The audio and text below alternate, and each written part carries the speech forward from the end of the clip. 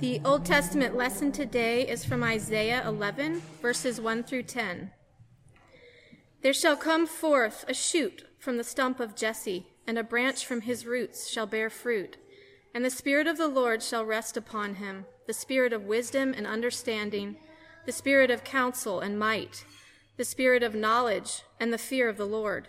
And his delight shall be in the fear of the Lord. He shall not judge by what his eyes see, or decide disputes by what his ears hear, but with righteousness he shall judge the poor and decide with equity for the meek of the earth. And he shall strike the earth with the rod of his mouth, and with the breath of his lips he shall kill the wicked. Righteousness shall be the belt of his waist, and faithfulness the belt of his loins. The wolf shall dwell with the lamb, and the leopard shall lie down with the young goat, and the calf and the lion and the fatted calf together, and the little child shall lead them. The cow and the bear shall graze, their young shall lie down together, and the lion shall eat straw like the ox.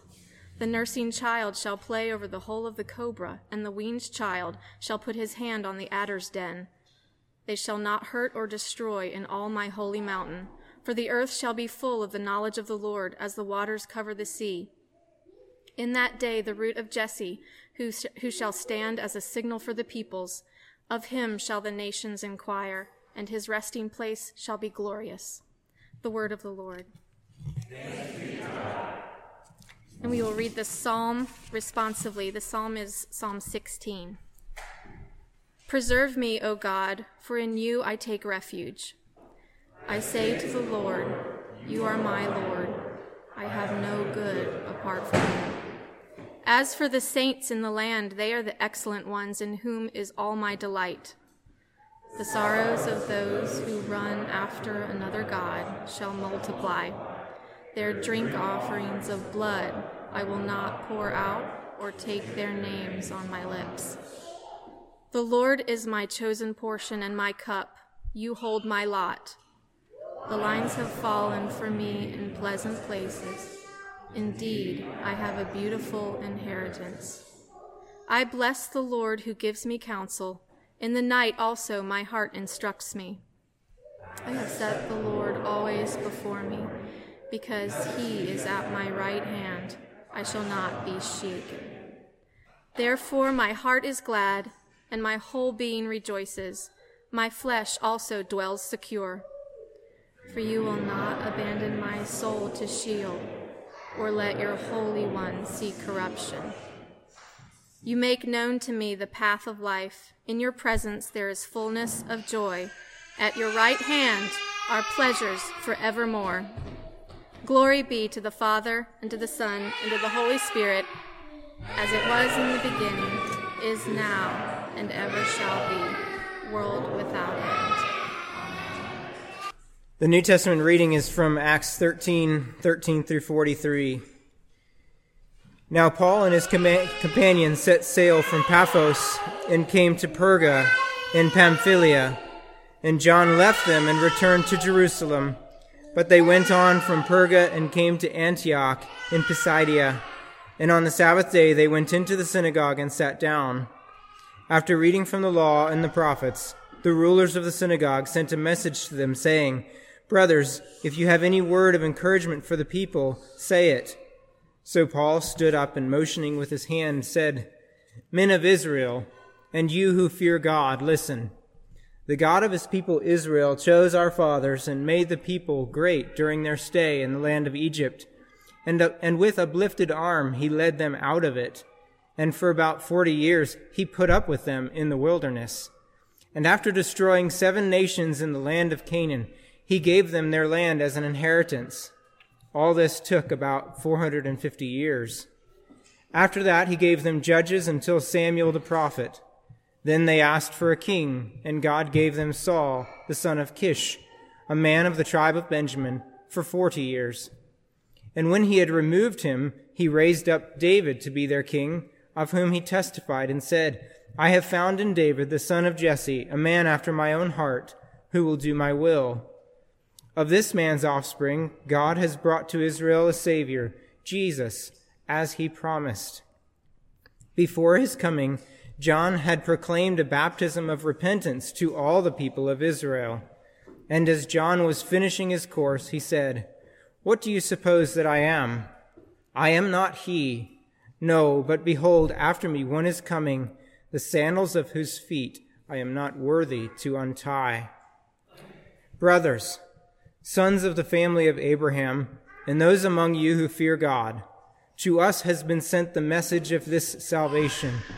For those who live in Jerusalem and their rulers, because they did not recognize him, nor understand the utterances of the prophets, which are read every Sabbath, fulfilled them by condemning him. And though they found in him no guilt worthy of death, they asked Pilate to have him executed. And when they had carried out all that was written of him, they took him down from the tree and laid him in a tomb. But God raised him from the dead, and for many days he appeared to those who had come up with him from Galilee to Jerusalem, who are now his witnesses to the people. And we bring you the good news that God promised to the fathers.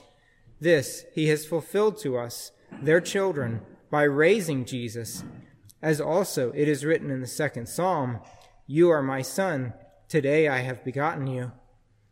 And as for the fact that he raised him from the dead, no more to return to corruption, he has spoken in this way, "I will give you the holy and sure blessings of David." Therefore, he says, and also in another psalm, "You will not let your Holy One see corruption." For David, after he had served the purpose of God in his own generation, fell asleep and was laid with his fathers and saw corruption. But he whom God raised up did not see corruption. Let it be known to you, therefore, brothers, that through this man forgiveness of sins is proclaimed to you, and by him everyone who believes is freed from everything from which you could not be freed by the law of Moses. Beware, therefore, lest what is said in the prophets should come about. Look, you scoffers, be astounded and perish, for I am doing a work in your days, a work that you will not believe, even if one tells it to you. As they went out, the people begged that these things might be told them the next Sabbath. And after the meeting of the synagogues broke up, many Jews and devout converts to Judaism followed Paul and Barnabas, who, as they spoke with them, urged them to continue in the grace of God. The word of the Lord. Please stand for the reading of the gospel. This is the holy gospel of our Lord Jesus Christ, according to Luke. Glory to you, Lord Christ. As they were talking about these things, Jesus himself stood among them and said to them, "Peace to you." But they were startled and frightened and thought they saw a spirit. And he said to them, "Why are you troubled, and why do doubts arise in your hearts? See my hands and my feet, that it is I myself. Touch me and see. For a spirit does not have flesh and bones, as you see I have." And when he had said this, he showed them his hands and his feet. And while they still disbelieved for joy and were marveling, he said to them, "Have you anything here to eat?" He gave them a piece of broiled fish, and he took it and ate before them. Then he said to them, "These are my words that I spoke to you while I was still with you, that everything written about me in the law of Moses and the prophets and the Psalms must be fulfilled." Then he opened their minds to understand the scripture and said to them, "Thus it is written, that the Christ should suffer, and on the third day rise from the dead, and that repentance for the forgiveness of sins should be proclaimed in his name to all nations, beginning from Jerusalem. You are witnesses of these things." This is the gospel of our Lord. Praise to you, Lord Christ. Please be seated. Well, let me just introduce myself again if we haven't had a chance to meet. My name is Sam, and I'm filling in for Jay Traylor, who's the vicar here at this church. Is that the name for Jay? Yeah, vicar. That's good. It is great to be with you all.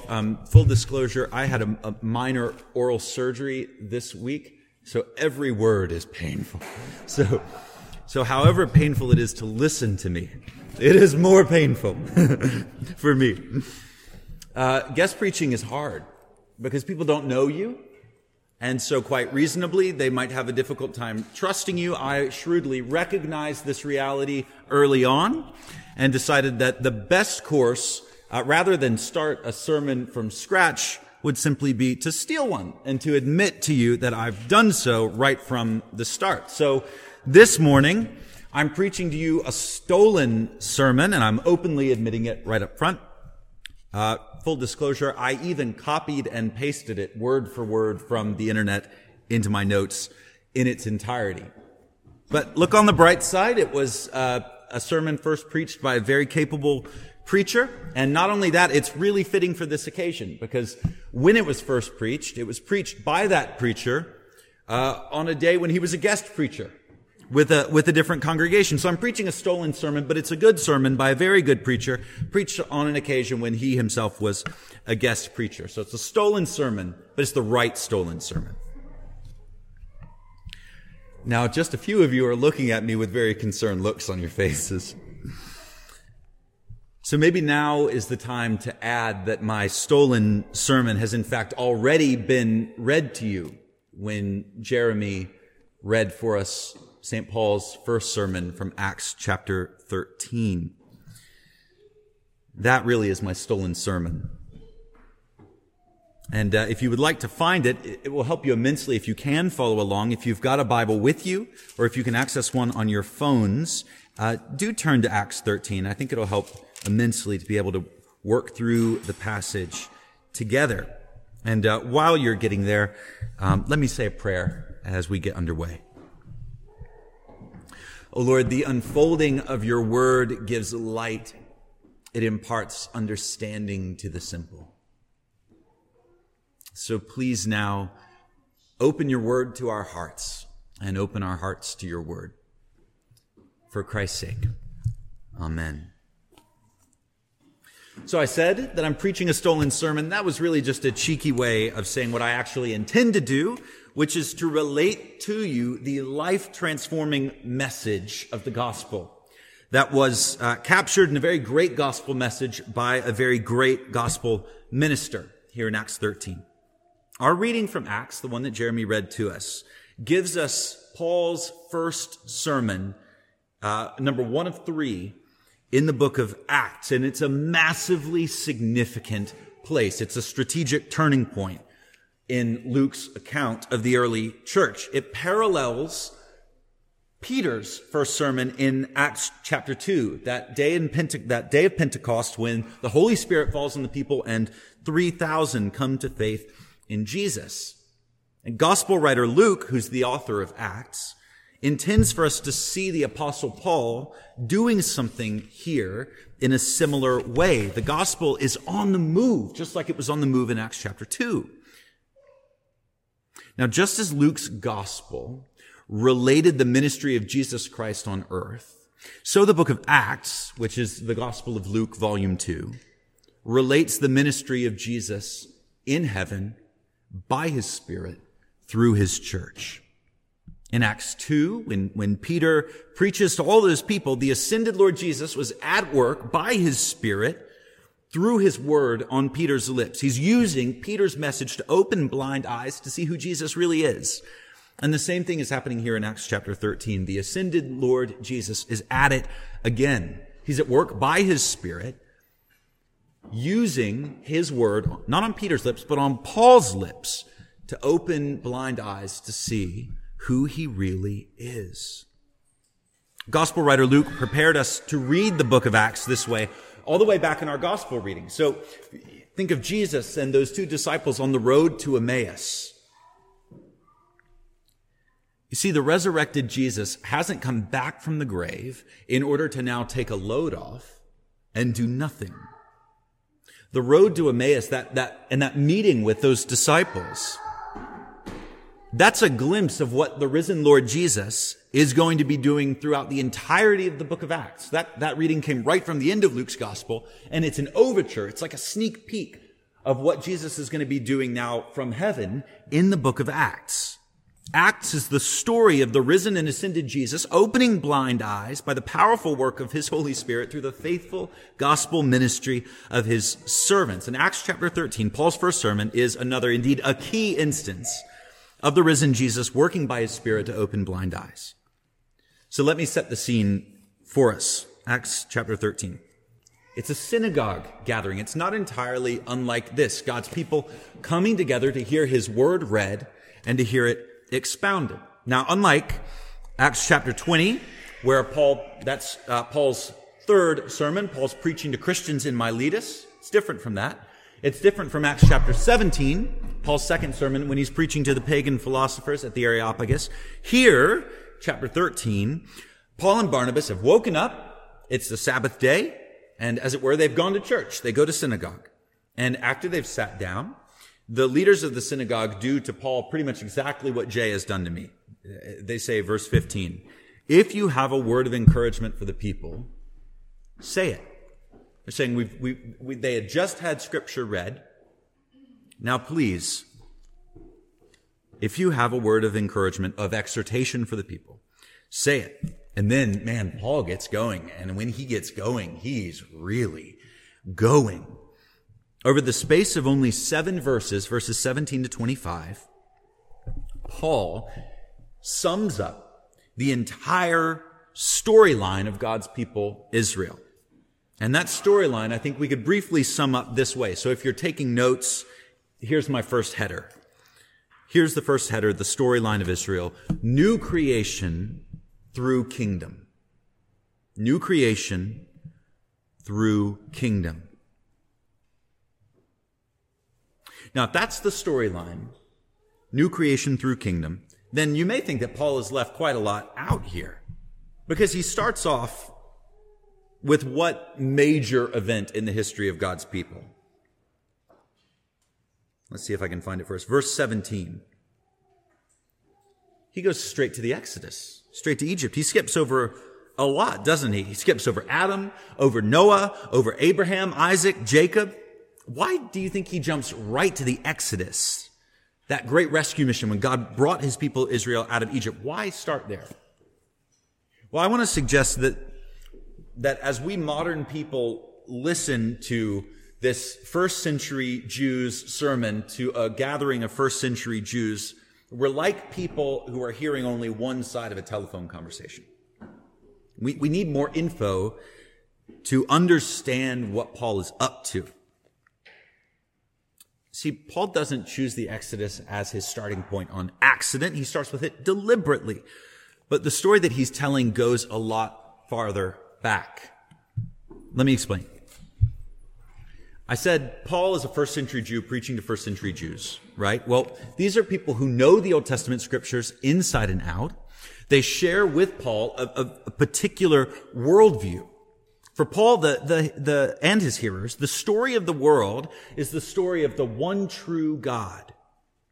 This God created the world, and in this world, he put people to bear his image and to establish his reign. But these image bearers rebelled. I don't know if you guys are into kind of folk music, but there's a wonderful band called the Arcadian Wild. And your homework this week is to go and listen to a little album, 4 songs called Principium. And there's a great line. This is about the garden. It's about the fall and about God's great intention to redeem, his plan to redeem. There's a great line in one of the songs where they say, I believed a viper and I grew a pair of fangs. That's what happens in the garden. The image bearers rebel and they they start to resemble what they truly revered. And as a result, God's good creation, this beautiful world that he'd made, it began to unravel. Sin resulted in decreation. Now, some of this may be familiar to you already. So let me just add an element. In the beginning, God's creation was good, but it wasn't perfect. Had God's image bearers obeyed, had they loved God and established his just and loving rule in creation, then things would have gotten better. Greater blessings would have followed. Adam and Eve were looking into a future of ever escalating blessings, a future in which every act of obedience would be crowned with fruitfulness and joy. And it was that future which they dashed beyond all hope when they rebelled against their good and loving Maker. And instead of fruitfulness, there came barrenness. And instead of joy, grief. Instead of blessing, curse. But Paul and his hearers, they know that the story goes on. The loving Creator does not leave his image bearers to die. They still look like him.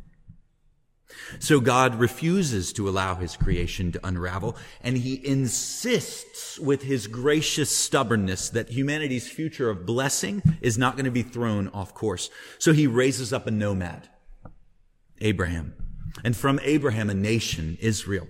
And through Israel, God's not only reconciling individuals to himself, although he's doing that. He's not even just reconciling nations to himself, although he's doing that.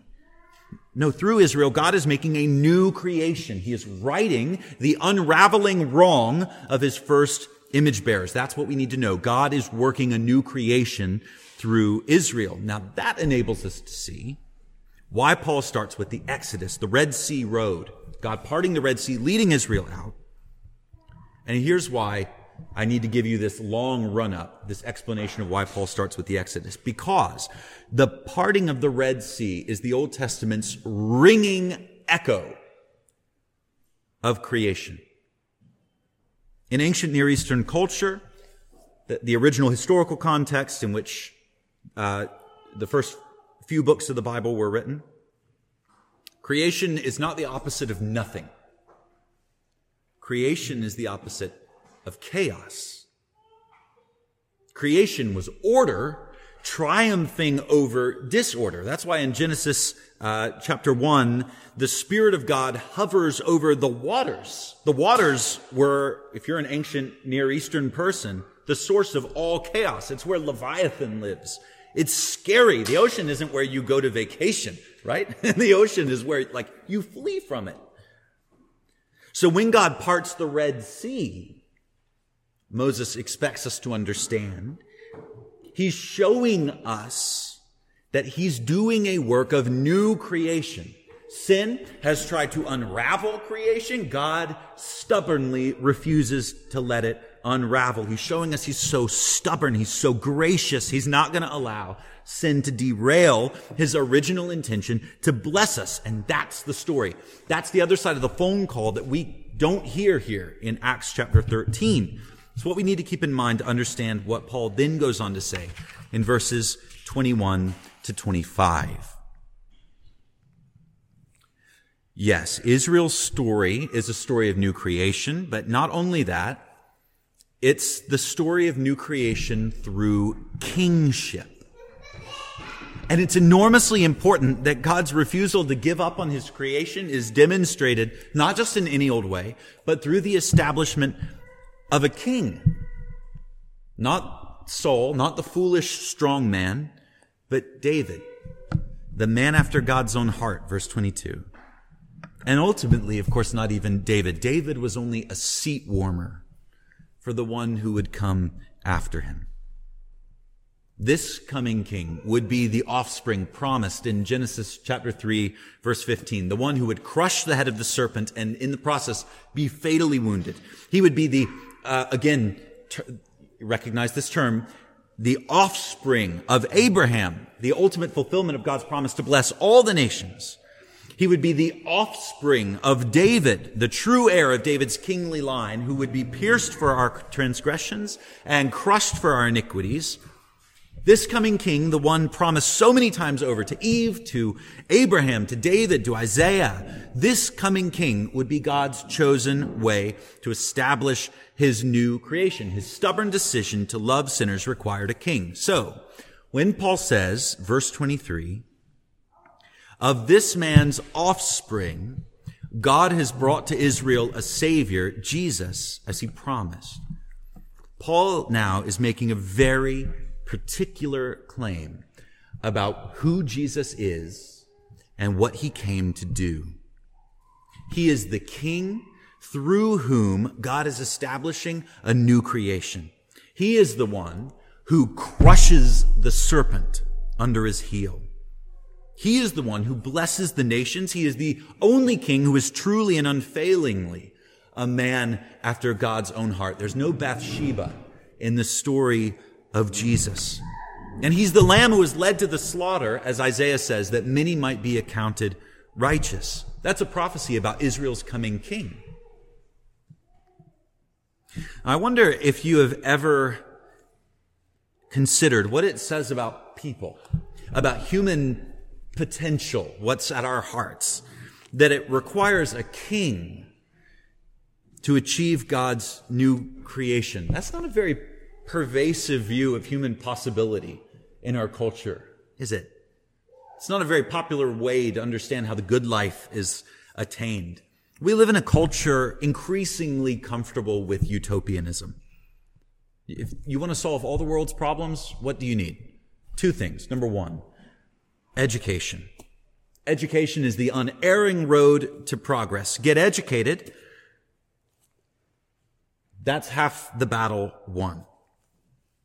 Well, in fact, that's not true, is it? Some of the greatest villains of history have also been some of the cleverest people around. One of England's old prime ministers, Arthur Wellesley, put it this way: educate men without religion, and you make of them but clever devils. Educate a sinner, we could paraphrase him, and all you get are clever sinners.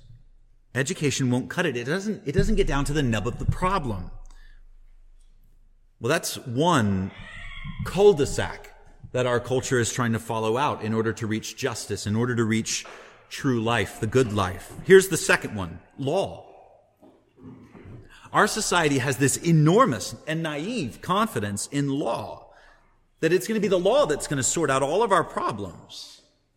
Well, the law doesn't cut it either. I remember when I was a young boy, maybe 6, 7 years old, I was working on something with my grandfather in his shop, and we needed something small, like some sandpaper. We hop in the car, we go down to Lowe's, get the sandpaper, pay for it, leave. Well, we didn't realize this until we got home, but the cashier had handed my grandfather back an absurdly wrong amount of change, like way too much, way more than he should have done. And we were back home before we noticed, and what did he do? Well, he had me buckle right back up, and we drove right back the 15 minutes to Lowe's in order to give the change back. Now, whatever motivated my grandfather to do that, it can't have been that much money. It couldn't have seemed like that much of a big deal, and he probably forgot about it by dinner time. But whatever motivated him to do that, it wasn't education. And it wasn't the law. No one was telling him to do it. There was no penalty being threatened. What motivated him was the voice of his king telling him to do the right thing when nobody was looking. And my grandfather just obeyed. And in that little moment, that moment he'd probably forgotten about by dinner time, my grandfather did what our first image bearers failed to do. He listened to the voice of his king. And even that little act of obedience, in that, all the enormous consequences of Adam and Eve's sin, all the unraveling that have resulted in sin and death and suffering and sorrow and futility, they were overshadowed. It's a remarkable thing. They were overshadowed because my grandfather's tiny act of obedience became, amazingly, this glorious inbreaking of God's new creational kingdom. Now, I want to be careful in what you take away from that illustration, because what I'm not saying is that it's our obedience which makes the kingdom come. We're not the agents in this story. And again, this is a very kind of dangerous way, I think, that the church can capitulate to a very popular cultural narrative, that we're the ones who bring the change. Well, no, look at Paul's look at the first half of Paul's sermon and look who it is in almost every sentence who's doing the the heavy lifting. It's God. He's the subject of every verse. Verse 17, it's God who performs the Exodus. Verse 18, God who lovingly carried the Israelites in the wilderness. By the way, that's a better translation than put up with, like the ESV has. The context here is not that God bears with these stupid people. It's that he, in a caring, fatherly way, bears them up through the wilderness. You may very well have a footnote in your Bible pointing that out to you. It's God, verse 19, who takes down the Canaanites. God, verse 20, who gives the prophet Samuel. God, verse 21, who gives Saul, Israel's first king. And God, verse 22, who raised up David, from whom, finally, verse 23, God brought Israel a savior. Jesus, God, God, God, God, God. He's the one doing the work. He's the focus. So we've got to listen to our King. We've got to obey him. We've got to walk in his ways. But we've always got to remember that we're not the one bringing the kingdom. He is the one doing the work. It's not our government. It's not our universities who are finally going to realize justice in our world. It's God, and not our technological or medical brilliance, who are finally going to put sorrow and death to flight. And this point is crucial because new creation must come through kingship. And this is not God's kingdom is not a democracy. We're not the ones who establish the king. God is. And wonderfully, Paul goes on to say that this is exactly what God has done. So if you're taking notes, a second heading. Our first heading, new creation through kingdom. Here's the second heading, kingdom through resurrection. Kingdom through resurrection. One of my very favorite verses in Scripture is really a summary of this passage. It comes from 2 Timothy chapter 2, verse 8. It's one of these rare places where Paul just summarizes his gospel message. 2 Timothy chapter 2, verse 8. He tells Timothy, his son in the faith, remember Jesus Christ, risen from the dead, the offspring of David, as preached in my gospel. Well, having called to mind the story of Israel and pointed to its culmination in King Jesus, Paul now gets to the heart of the message about Jesus. Through his death on the cross and his resurrection from the dead, God has, verse 32, fulfilled his promise to the fathers. He's given Israel the only king, verse 34, who can guarantee sure blessings, blessings that never decay, that never fail, that are never going to shrivel up and die. Why are these blessings so sure, these holy and sure blessings of David? The word translated sure here is the same word for faithful. What makes these blessings reliable, faithful? Well, it's because, as Paul says in verses 35 and 37, the king who guarantees these blessings has risen from the dead, never to see corruption, never to see decay. He's always going to be there to ensure these promises. Friends, the blessings that the risen King Jesus has to give, they don't have a shelf life. They're incorruptible. They can't decay. They'll never shrivel up. They're always alive. They're always reliable. They're always there for the taking. Just as easy to reach out and grab hold of. Just as easy to reach out and grab hold of as a bit of fruit on a tree. So do you want to lay hold of these imperishable blessings this morning? Maybe you've done that before. Maybe you've grown up. Maybe, like we prayed for our kids, there's never been a day in your life when you haven't wanted those blessings. But maybe this is a new thing. Or maybe it's been a very long time since you've walked with the Lord Jesus. Paul desperately wanted for his brothers and sisters to reach out and lay hold of these blessings. In Romans 9, he talks about how he would wish hell on himself for the sake of his Israelite brothers and sisters. He says, I could wish that I myself were accursed and cut off from Christ for the sake of my brothers. His audience here. Paul thinks that Christ is the only thing worth having. Everything else is rubbish.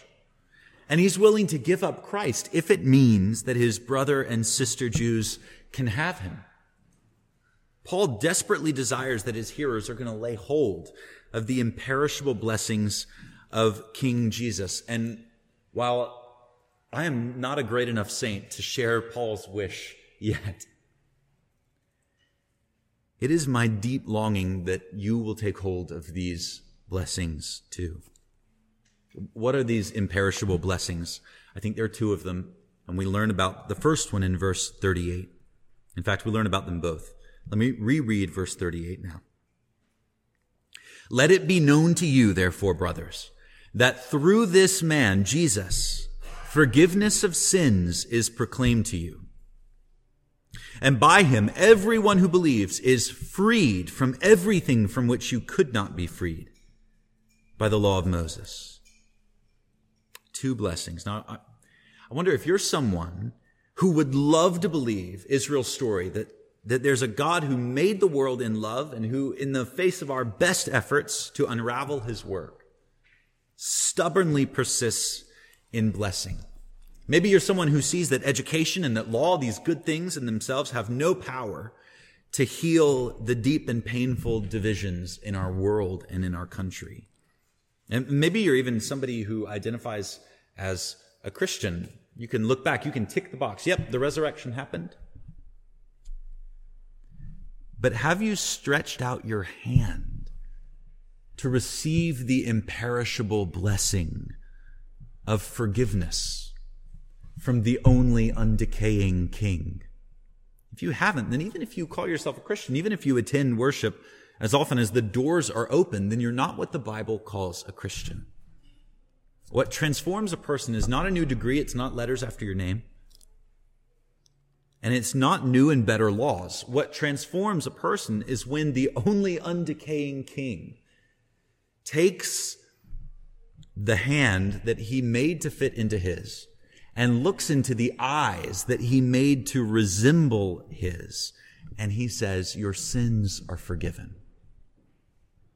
And when he says it, he really means it. Remember that God's word is a creative word. God speaks and things just happen. When God says in the beginning, let there be light, there's light. And this chaotic darkness really does become still. And it warms under the new glow of the sun. And in the same way, when King Jesus says, your sins are forgiven, he really means it. And your heart becomes, it really does, a new creation. And all that hidden guilt, it's cleansed. It's really cleansed. And that secret shame, it is borne away, and it's really borne away. Now, forgiveness is the first blessing, but it's only half of what's on offer. Because in addition to forgiveness, verse 38 tells us that we can also be freed. Now, the word in the original language, and the only reason that I'm sharing this is because it's an important point to draw out for you. The word in the original language is dikaiao. They translate it freed, but elsewhere in the New Testament, it's rendered justified. Not only are you freed from guilt and shame, you are justified. You are declared righteous before God. That's precisely what Isaiah promised would happen when the servant king finally came. Many will be accounted righteous. Now, the truly good news about God's new creational kingdom is that God is not only going to wipe the slate of your sins clean, he's not only going to blot out your guilt and take away your shame, he's going to entitle you to the very blessings that the first image bearers lost by their disobedience. And we live in an entitlement culture already, don't we? I had this oral surgery done. Well, maybe I looked on Google before I went to have that done. And I saw that, oh no, the doctor should be able to deal with this. I'm entitled to a smooth course here. No, I still had to have the procedure done. We're not entitled to this blessing, but the Bible says God really does give us a right to these blessings that we've lost. And that's why the cross and resurrection are so necessary. You see, we're not entitled. Without the cross, our record of sin would have remained ours, never to become Christ's. And without the resurrection, Christ's perfect record of righteousness would have remained his, never to become ours. And the good news is that as forgiven sinners, you're more than just forgiven. Marcus Loane, a great Australian churchman, put it this way: the voice that spells forgiveness will say, "You may go. You have been let off the penalty which your sin deserves." But the verdict, which means justification, will say, "You may come. You are welcome to all my love and my presence." Friends, the gospel is that God has not forgiven you to let you off, but to let you into his new creation, into his kingdom, even into his family as his daughters and sons, to bear his image in a way that even the first image bearers couldn't have dreamed of. These imperishable blessings are for you if, verse 38, you will believe.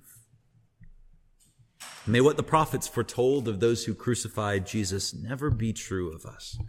That though God is doing a work in our days, we won't believe it, even if someone stands there and tells us. Jesus is the only king who can usher in God's new creation, and refusing him, as verse 41 makes very clear, brings even God's beloved image bearers under just judgment. There's a choice here. Will you choose life or death? Freedom or slavery? Forgiveness or wrath?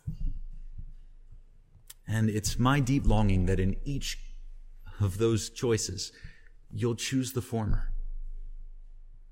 Remember Jesus Christ, risen from the dead, the offspring of David, as preached in my gospel. In the name of the Father, and of the Son, and of the Holy Spirit. Amen.